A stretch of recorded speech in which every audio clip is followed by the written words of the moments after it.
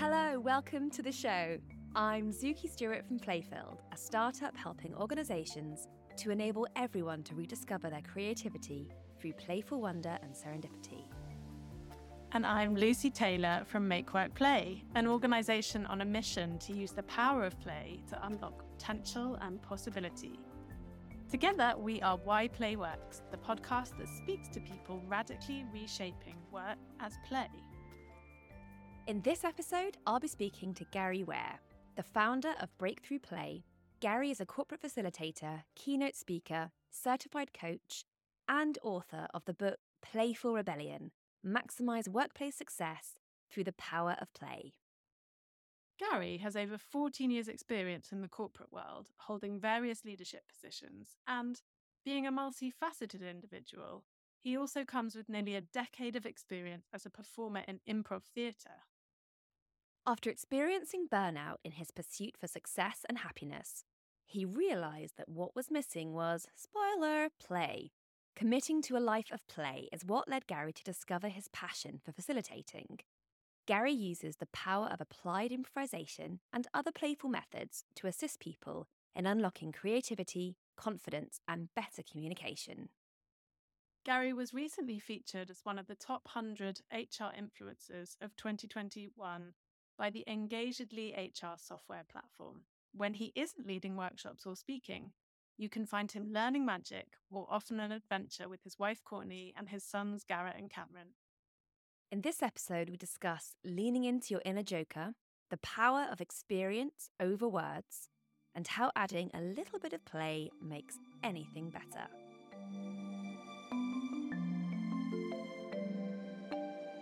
Oh, I'm so excited this is happening at last. It's been a long time coming, this conversation, so thank you so much for bearing with me and for giving me some time, my afternoon, your morning, transatlantic. So it's great to have you here. Thank you so much for having me. I'm so excited to dive deep. It's going to be a lot of fun. So let's kick off. What does the word play mean to you? Wow. All right. We're starting with the big ones. So play has multiple meanings to me. The overarching meaning is to do something just for the sake of doing it, and to dive deep into whatever that activity is and be immersed in the process. And at the end of the day, enjoy what you're doing. So that's what play means to me, as a umbrella term. Just doing it for the sake of it.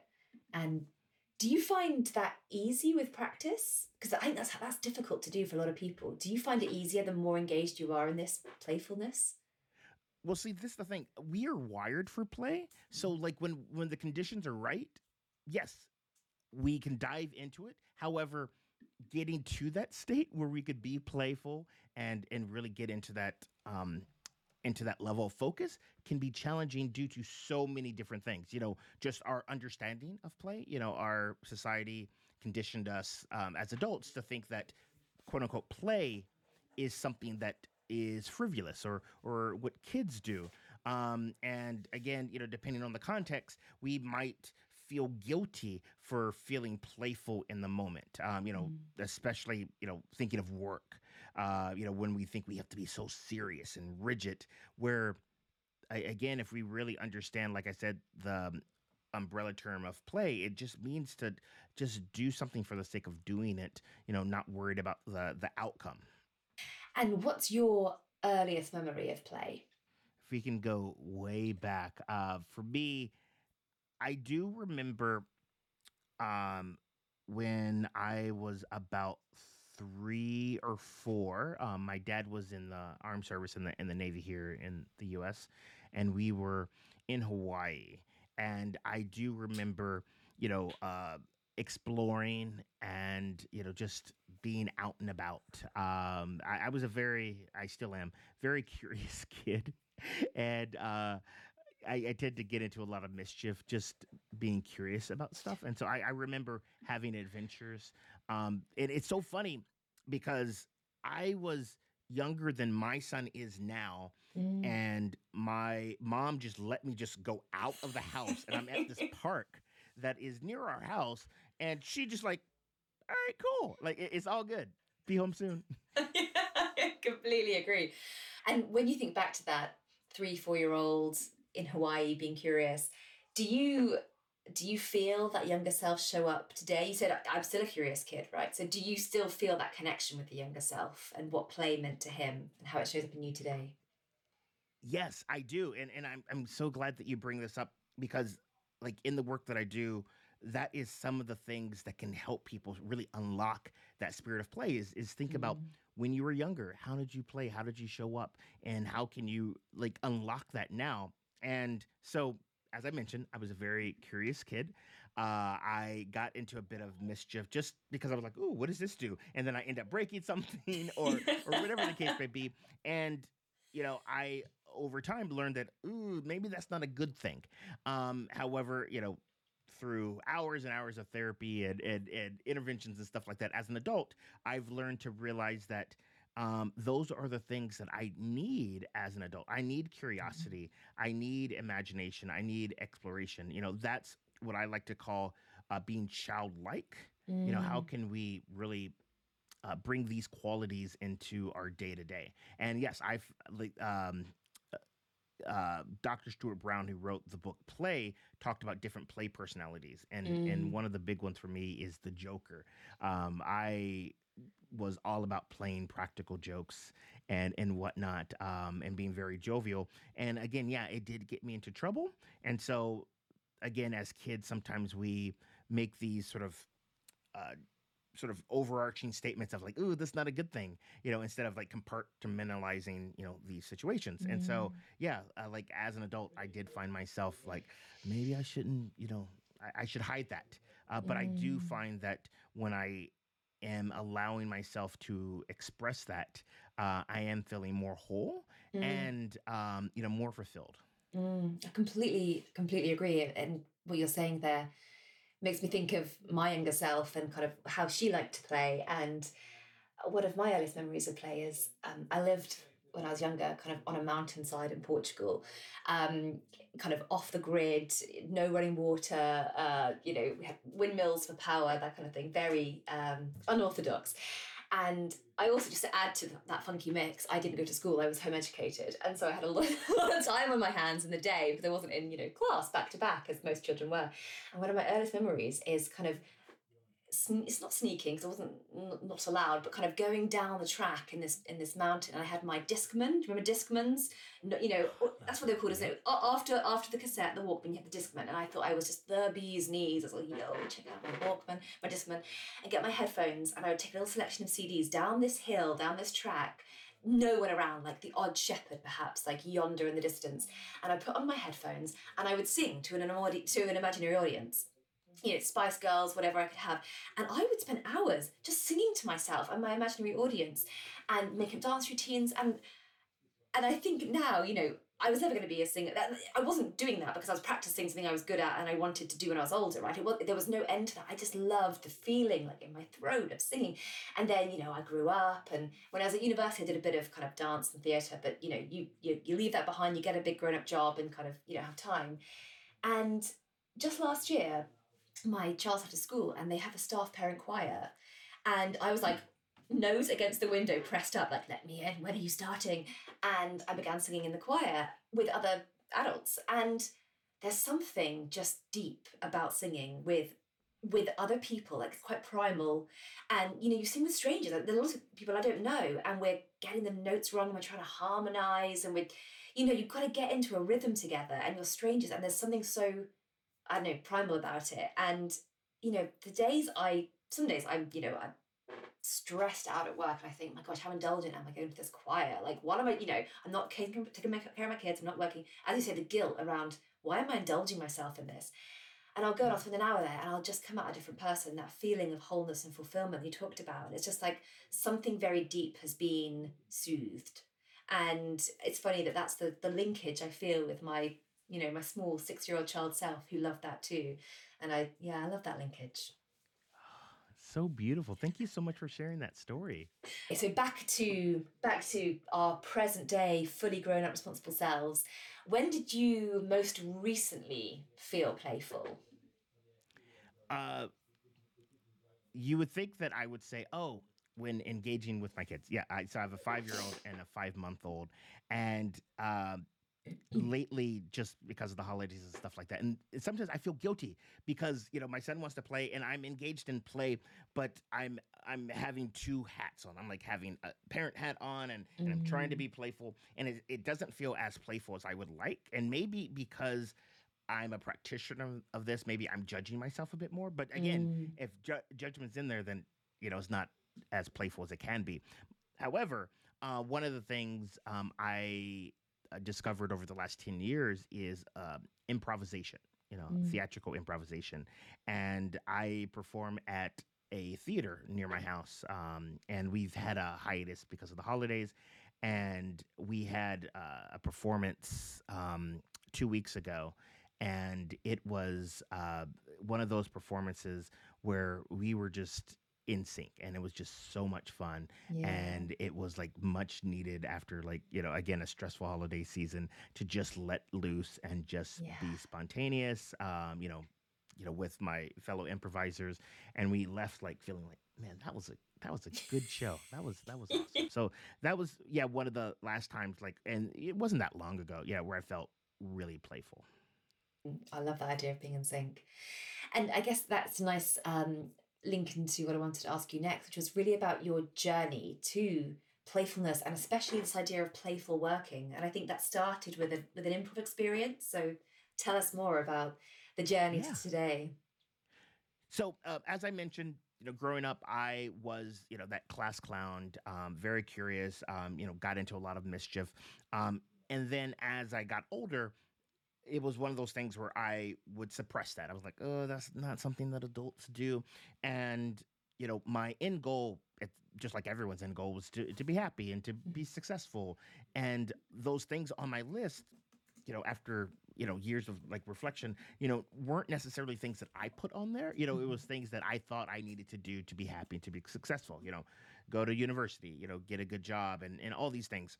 And I found myself in a career that on paper I should be ecstatic about. It Mhm. was, I went to school for this, and I'm rising up the ranks. I'm, by society's terms, I'm successful. Yeah. However, I was feeling a bit unfulfilled, burnt out quite frequently. And it's really funny that I think about this.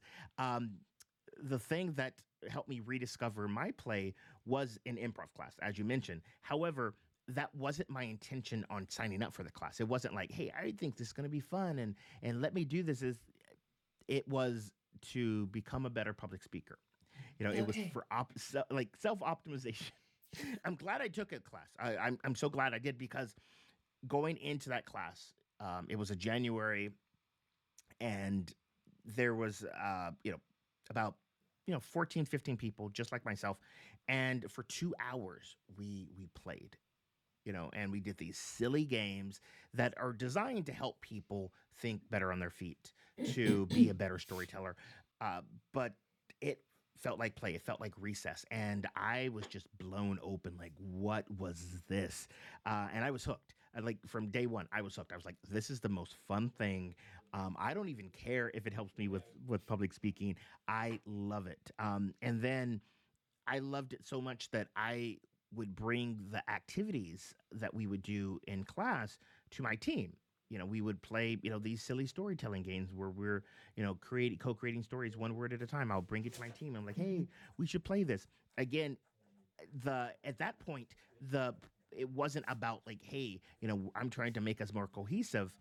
I just thought it was fun, and this is one of the cool things about play. It's inherently enjoyable, and Mhm. you want to share it, and so, but one of the cool things that I discovered by accident, again, everything, I feel like it's these, like, with Hansel and Gretel. You know how, like, they put the breadcrumbs down to help Yeah. them get back home? I felt like that's what I was doing. I was following these breadcrumbs. The first breadcrumb was an improv class, and Yeah. then I was just following that sort of impulse of like, oh, I should share this. And so over time, we did.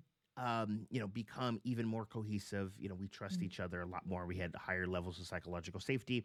I would be lying if I was saying that was my intention all along.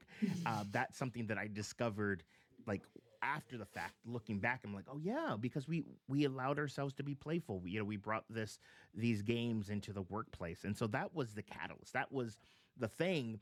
And then I was curious. I was like, all right, if improv did this, what else? And I was very curious about the topic of play and play for adults, and then that led me on this path. Now the interesting thing is, this was all in service of my team. As a people leader, I didn't think that I would be where I am now. Mm. I was on that path of like, no, I have this career. And then so I did all the things I thought you should do, as a career, especially in marketing and advertising. And Mm. that took me to running my own co-running my own digital marketing agency. I was one of three partners in this venture. And in the beginning, yeah, it was fun. Everything was play. I was bringing all these things that I was learning. It gave me a sandbox to practice these things, Mm. and just for fun, I had these little mini meetup groups. I called them recess, where, I would help, other adults. We would do these very playful things, and as a way to just help people unwind and connect. And it was after I got back from this retreat that I co-facilitated in Nicaragua, where my business partner, in the middle of like I was blindsided. He basically said, we should go our separate ways, and he sort of just had my buyout check, and I was just floored. I was like, what? Like, oh yeah. And then so get this, like when it rains, it pours. Mm. So 2 hours after that, my landlord calls and tells me and my wife that he has to sell the house that we've been renting. So my son, my eldest is one at the time, about to be one, and my wife isn't working. I'm the sole breadwinner of the family, and I went from having a job that supported me and doing these fun endeavors to like be like, what am I gonna do with my life? And it was my wife's support that she like sort of nudged me. She like, this, she didn't even know what to call it at the time. Like, this stuff that you're doing with play, seems very enjoyable. Like, couldn't you get paid for doing that instead of like Mm. going to go find another, quote unquote agency job, Mm. because there was a little bit of shame, where I'm like, oh, now I have to go find a job and tell people that this thing didn't work out. And so, anywho, long story short, that put me on the path of facilitation and bringing playful methods Mhm. outside of the team that I was working on to others to help them have the same sort of impact that it had on Yeah, me. amazing. And what would you say has been the biggest surprise in that journey for you in working with play? That it is a journey, that there's so much to learn. So at first, when I first got on this, I think I was very naive, and I'm glad that I was, because if I would have known the things that I knew now, I might not have gone on this journey. I might have just took the easy route and said, "No, just go find another job," because I thought that, oh, this is going to be a no brainer. I'm gonna tell I'm like, oh, hey, there's this thing called play. You probably didn't even know about it. There's also this thing called improv. It can help your team. Like, I thought it would just be that easy to just tell people about it. I'm like, you probably didn't know about this, but hey, here's this thing. It's going to help your team. And I was met with so much resistance. Mm. People were like, that sounds nice. And nope. We'll get back to you on that. I'm like, no, you don't get it. It is going to like change everything. Your team is going to be, so engaged. It's going to reduce turnover. It's going to do, and they're like, okay, I hear you. And you want me to pay you to do what with my team? So I had to learn, the right way to position this. You might have heard the phrase, sell people. What they ask for, give them what they need. So over time, I realized, I'm like, oh, all right, this is a positioning thing. And then I was like, I am a trainer. I am a corporate trainer and facilitator, and I help you with soft skills and blah, blah. And then they were like, oh, okay, great. And then I would bring them Okay. playful methods, and then, it's like, all right, it's all good. It's like the play Trojan horse. So Yes, you bring it it in, is the then you're like, Trojan all horse. your play soldiers come out, and you're like, hey guys.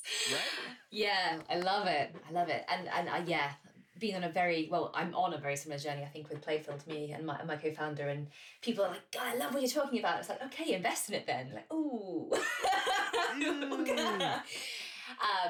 But yeah, it's gonna happen. It's gonna happen. The trickle will turn into a Well, to that point, it's very experiential. So people who have experienced it and then they get it, they will go and tell people like, all right, this is this play thing. You need to talk to Gary. But I still get the same thing. So I know to like bring the Trojan horse, but they're like, what did you do for that? Like we want what they're having. Yeah. and I'm kind of getting a sense in this conversation that sometimes it's hard to articulate exactly what the magic is, and especially for other people to articulate it to someone else, because word of mouth referrals, that's obviously golden for a new startup, for a new business, and people want to do that when they've been impressed, but it's sometimes difficult to really, they're like, how do I describe them to my friend working in so and so? It's kind of hard to articulate, isn't it? I get the sense it's been the same for you. It's so experiential, as you say. So in September last year, you published your book, Playful Rebellion: Maximize Workplace Success Through the Power of Play. So tell me more about that and why you think we need a playful rebellion.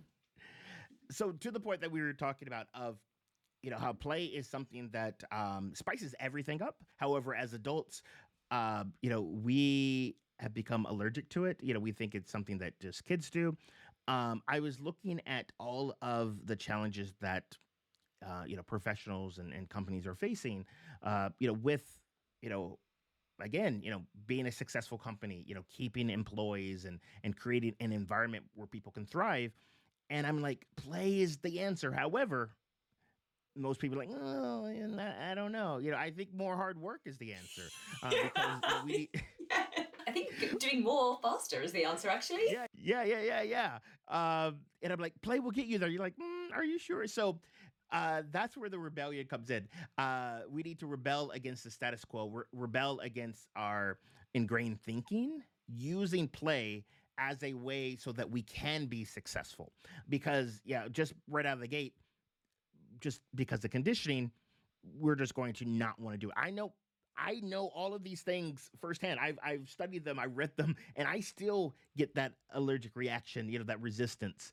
And so, we need to rebel playfully, as a way so that we can be successful at work.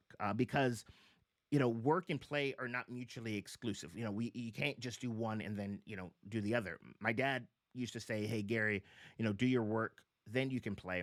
And as a kid, and trust me, as a having a 5-year-old, that is very helpful in those situations. It can be very motivating. However, as an adult, your to-do list is never done.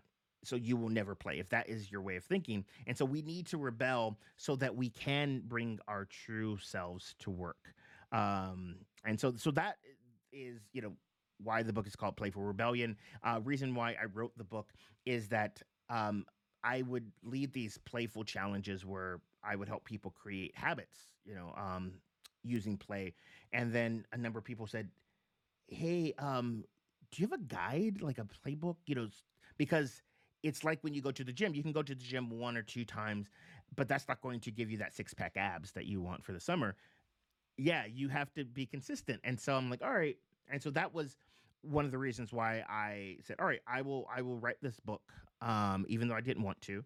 And it's not that I didn't want to share this. It's just that I didn't necessarily consider myself an author.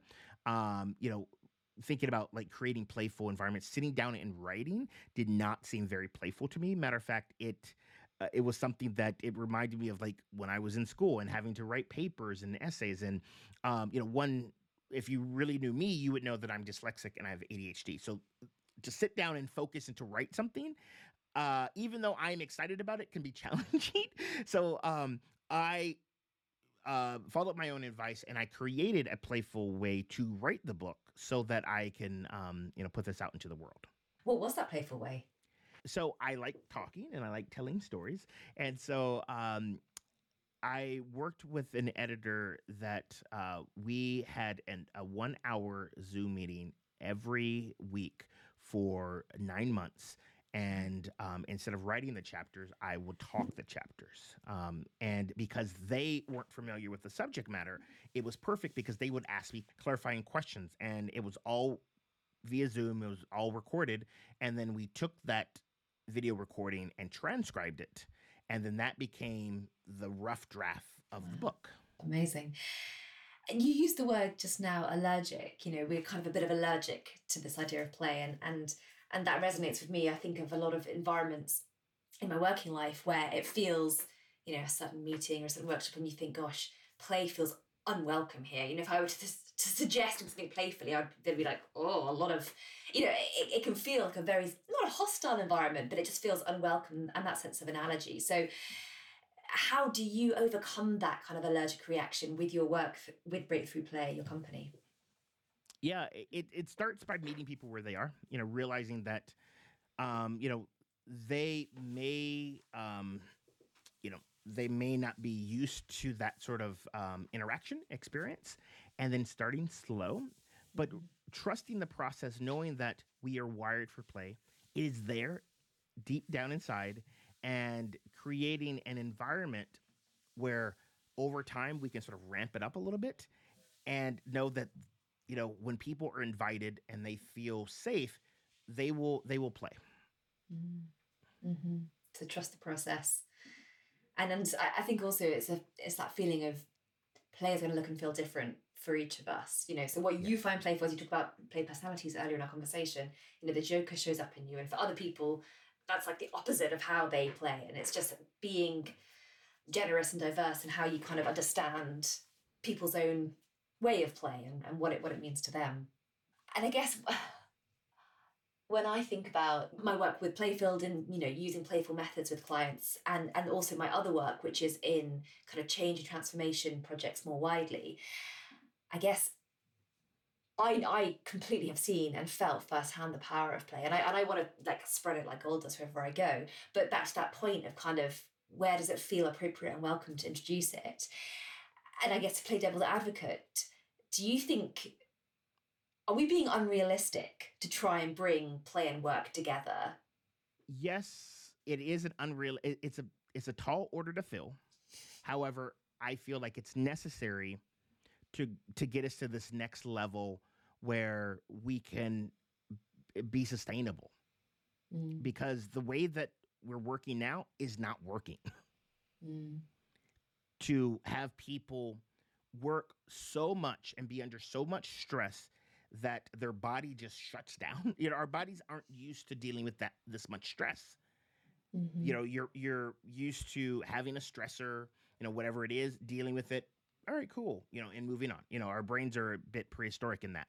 However, the daily stress of life is just keeping our brain in that fight, flight, or freeze mentality, and we need something else. And this is, in my opinion, you know, I want someone to prove me wrong. Like, I feel like play is that thing that is going to alleviate stress. Now, it's not. It's something like that needs to be sort of sprinkled in. You know, like if you have too much salt in your soup, like it's not going to taste right. So yeah, you know, there's a time and place for it, and the amount that you add, you know, depends on the situation. And it feels like how to move beyond this kind of play as a quick fix. You know, everyone's keen for it for an afternoon, and that's great, right? That can be your entry point. That's your entry drug. But it's the evolution into part of the sustainable picture of how we work and how we're successful. That's yet to come, I think. That's the work ahead of us. Cool. So I'm keeping an eye on time. I know you've got some amazing work to deliver later on today, so I am going to keep us to time. But let's talk now about some really kind of practical examples. So yes, I'd love to hear about, okay, maybe if you think of your last 3 clients, or maybe who you're going to see today, or think of some clients and tell us, why did they bring you in? What were they trying to achieve? And obviously, as everyone asks, what was the impact? All right, yes. And this is what I call Play Plus, where play is, in my opinion, the cheat code for success. You know, you add play to anything and it makes it even better. Like, for example, like my mom wanted me to eat vegetables. And as a kid, you know, I didn't want to eat vegetables. She added vegetables to mac and cheese. It was tasty. I ate vegetables. I don't know if that is the best parenting thing, but again, having a young child now, I'm like, do what you got to do. So, um, so thinking about some of the last clients I had, they had a very specific challenge, and I brought a playful method as a way to help them achieve that. So one was, helping a team be better storytellers, be better presenting. Uh, if you look at the data, I know here in the U.S., public speaking is the second biggest fear to death. Oh You my know, it's goodness. death, public speaking, and spiders. Okay. However, we need to communicate, right? We need to communicate. It is, if we can't communicate, how can we progress? So they brought me in to help them develop better storytelling skills, better public speaking skills, demystify public speaking. And I did that through playful methods. So instead of like putting people on the spot, knowing that they're going to be terrified, it's like, all right, give me your speech. And then, that's not going to help them get better. What we did, we played games and activities that allowed them to practice the different nuances of public speaking in a fun and playful environment. And as a result, they were able to get those reps in and feel more comfortable public speaking. And so, one of the games that I did was so we did a few things. One, I I realized that people don't know time. Time is one of those things that is very finicky. Like, like this feels like, man, time's going by so much fun. We're it's so fast. It feels like time is going by so fast. We're having a lot of fun. However, if you're in another situation, the same amount of time can feel like hours. And so we did this really fun activity where I had them close their eyes, and I was the only one who knew how much time really passed. And I said, we're going to sit here in silence. And when you think a minute is up, I want you to stand up. And so they all sat there, and oh my gosh, it was so funny. Where some people stood up, I kid you not, after 15 seconds. 15 seconds. And they it's been a minute. And they stand up. And so what I did as a way to really emphasize my point, they were able to stand up, they could open their eyes.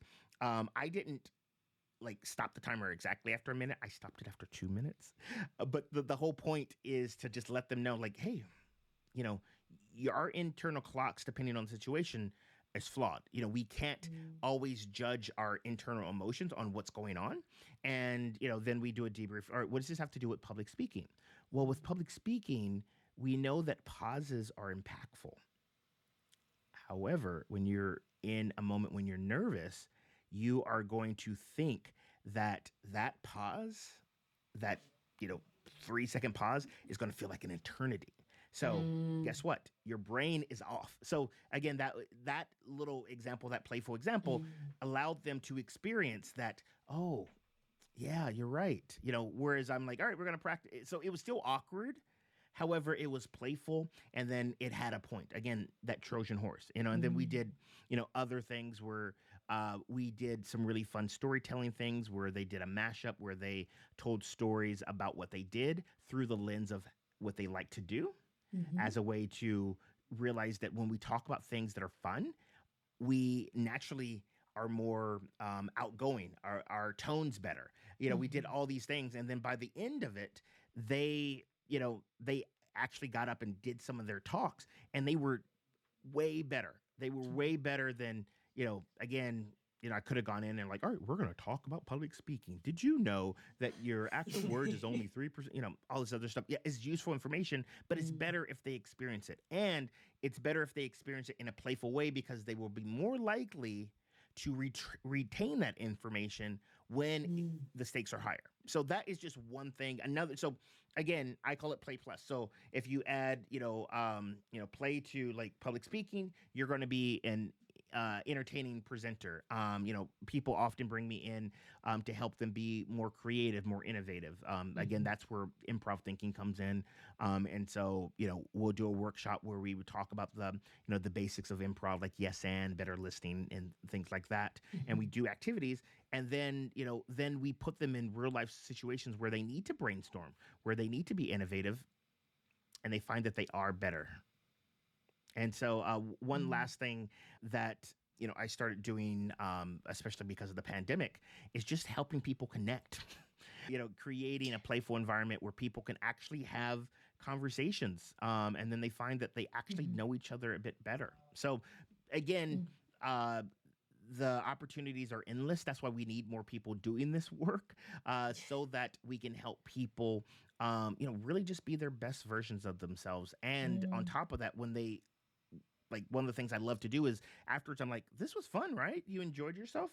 Imagine if you created an environment where on a day to day basis, you sprinkle in some play, and you Mm. created a playful environment, what that would happen like once I'm gone. So, Yeah. I love the more I can hear about, tangible, concrete. What did you do? Why were you brought in? What happened? It's just, I think it's so helpful. Back to that articulation point as to, what is the power of this in language and challenges that leaders might be kind of experiencing. So really helpful. Thank you. And we're drawing to the end of our time together, unfortunately. So I'll kind of round off with again keeping our kind of feet on the ground and thinking playfully and practically. Do you have a playful practice that you use in your work or you use with other people that our listener could try themselves? yes. So, like I said, play can be spiced into any sort of training and it can make things a lot better. And on top of that, if you want to just spice up your sort of day to day, I call it the playful practice. And it's very, very simple. I like to think of inflection points throughout the day that could use a bit of play and think about what sort of state do you need to be in? What sort of energy state do you need to be in? And what sort of playful thing could you do to get you into that state? So again, the umbrella of play is doing something, just for the sake of doing it that is going to like make you feel more relaxed and more, sort of in the zone. Like for example, some very specific things is that we need to take more breaks. Let's just be honest. We have a tendency to feel like we just need to keep working. There is research that shows that Mm. humans we're bad at predicting our level of energy, and that's why we keep powering through.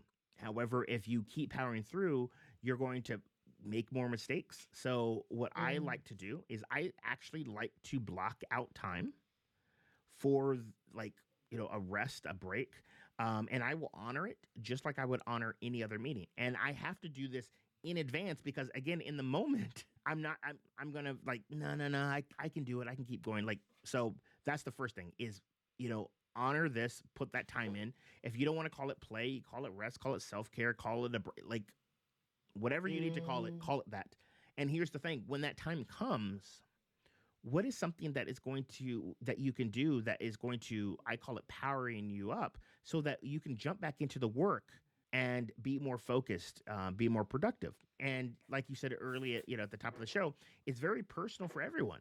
uh, and the easiest way to find that out is like, what is something that you love to do, as a child that you can bring back now, as an adult and spend some time doing that. It Mm. may seem kind of like childish or, whatever. Get over that. Allow yourself to experiment with it. I say test it out, try it. Yeah. If you don't like it, try something else. For me personally, I know growing up, I used to, play with Legos. I grew up in the time where there wasn't like kits that had instructions to build Yeah. things. It was just like a bucket of Legos. And so, yeah, we would just build stuff like, and so I have like within an arm's reach some Legos that, I can pull out and I can just sort of Yeah. play around with, and it just allows me to step away from the work. It allows me to do something very tactile, Mm. because I like to say that if I'm doing brain work, I probably shouldn't, like when I'm resting, I probably shouldn't do something that is going to like stimulate my brain. Maybe do something else. So Mhm. that some people might be more kinesthetic. So you know get up and walk around, do some dancing. I Mm. again, it seems very silly. However, it has major impacts in how we feel. It's going to Yeah. release dopamine, oxytocin, serotonin, endorphins, all of those neurochemicals that you need to be successful. Mm. Ah, just talk about that makes me. I want to get up. I want to stretch. I want to, when you have a really good stretch and you're just like, I Yeah. can hear my body crying out for that now. So that's what I'm going to do when we say goodbye. Is just 10-minute stretch and looking forward to that. Okay, is there anything I should have asked you in this conversation that I've not? Anything you want to share that I've not invited out? You asked all the right questions. You Well, asked thank things you. I didn't even think of. So I like to think that this is very, overarching. And I don't want to, in the spirit of making it practical so that people can Mm. actually get started and do something, I'm just going to leave it at that. Thank you so much, Gary. It's been a huge pleasure spending time with you. Yeah, this is so much fun.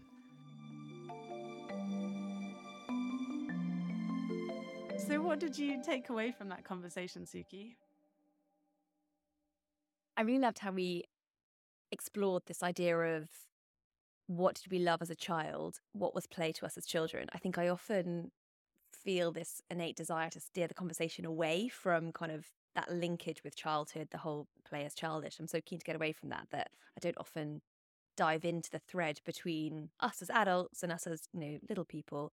And I love that we kind of went there with Gary and this idea of what do we feel like we might be lacking in our adult lives? This idea of the kind of deficit, the deficiencies that we might have in our adult life. And does that thread lead back to what we had as children and kind of, how can we just reconnect with what we loved as children? And I really liked going down that memory lane, I suppose, and indulging in that. Oh, yeah. And listening to it, I absolutely loved the image of little Suki singing to the mountains and Yeah.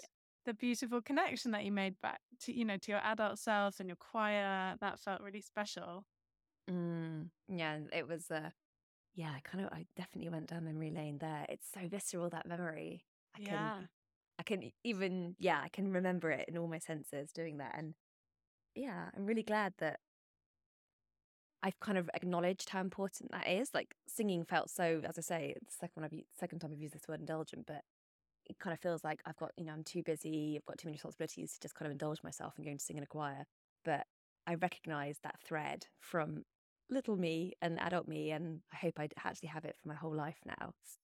Yeah. But no, that was a lovely reflection. I was just going to pick up on, saying that was so visceral.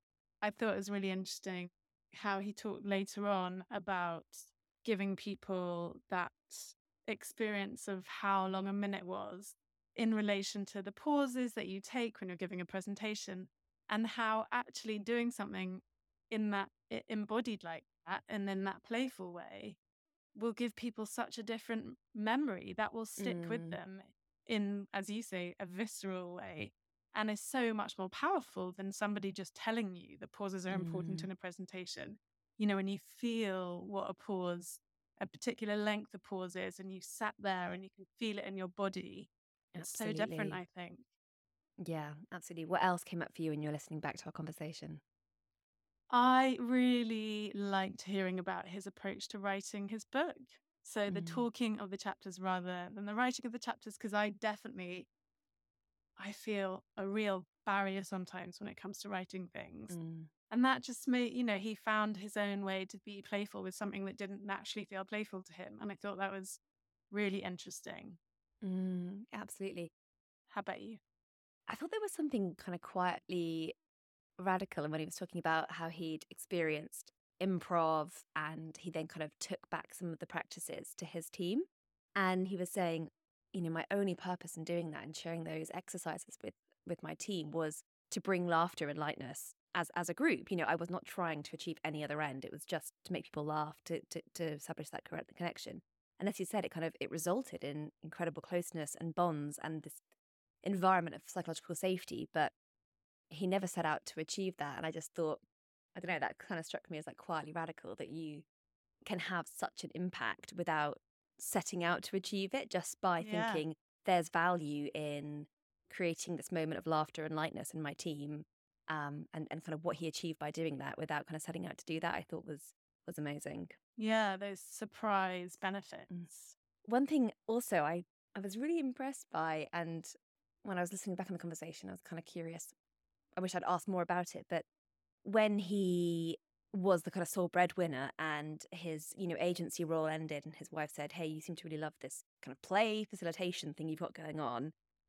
And how he kind of took that message and he was like, "Yes, I'm going to create, a living out of this. I'm going to pursue this full time." And I thought I was just fascinated by the kind of tension between doing something that is light and playful and, as you said, play is about just doing something because you enjoy it, and how he was able to maintain that authentically in a time of kind of real responsibility where he was, as you say, the only breadwinner and he had to go out and support his family through that playfulness and lightness. And I don't know, I felt like there must have been such a tension there, and I was amazed that he was able to keep it true and authentic like that rather than letting the stress kind of impact it. So I wish I'd kind of explored that more with him.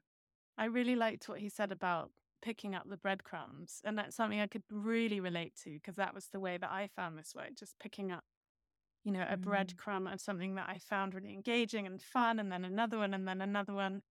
I thought that was a really nice way of describing it. I also thought there was something really important in what he said about, you know, as a kid, he was a joker. That was his kind of way of being playful.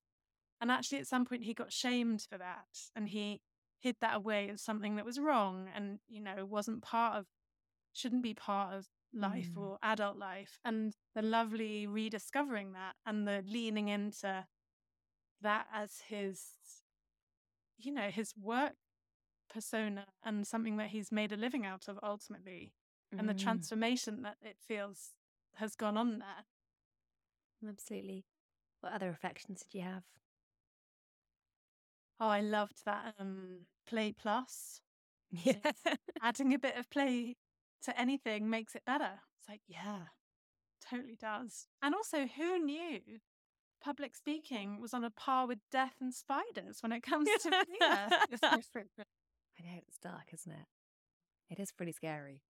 I love just two of the kind of really practical tips as well. This idea of, you know, blocking time, scheduling time, proactively carving it out in advance and he said, you know, you can call it play or you can call it rest, you can call it something else. So you don't have to be precious about the labels, but kind of not being spontaneous. I think that's really, that's something that can feel more realistic, as to say, right, I am just going to carve out this 30 minutes or this hour to do something, you know, on Thursday afternoon for myself. And the trickiness, as you said, was honouring that as you would honour a commitment to someone else. How do you honour the commitment to yourself? So that's not easy, but I just love that really practical element of proactively, intentionally scheduling that time with yourself to do what you need to do.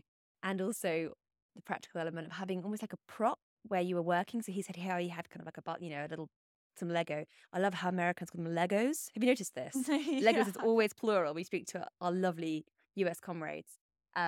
So it's just that idea of kind of when you're like noodling on something, to let your hands absentmindedly play with something and to have a kind of prop that you can just dip out of rather. I like that idea as well. Just not there for any particular purpose, but just, absentmindedly let your fingers wander while you noodle on something. I like that idea of having a prop. Thank you so much for listening today. If you enjoyed this episode, please do rate and review, as it really helps us to reach other listeners. We're releasing episodes every 2 weeks, so do hit subscribe to ensure that you don't miss out on more playful inspiration. Don't forget, you can find us at www.whyplayworks.com or wherever you get your podcasts. If you'd like to join our growing community of people united by the idea of play at work, you can sign up to the Playworks Collective on our homepage. If you have any ideas for future episodes, topics you'd love to hear about, guest suggestions, or questions about the work we do with organisations, we'd love to hear from you. Your feedback really matters to us, so please drop us a line at hello@whyplayworks.com. We'll be back in a fortnight with a brand new guest, and we hope you'll join us then.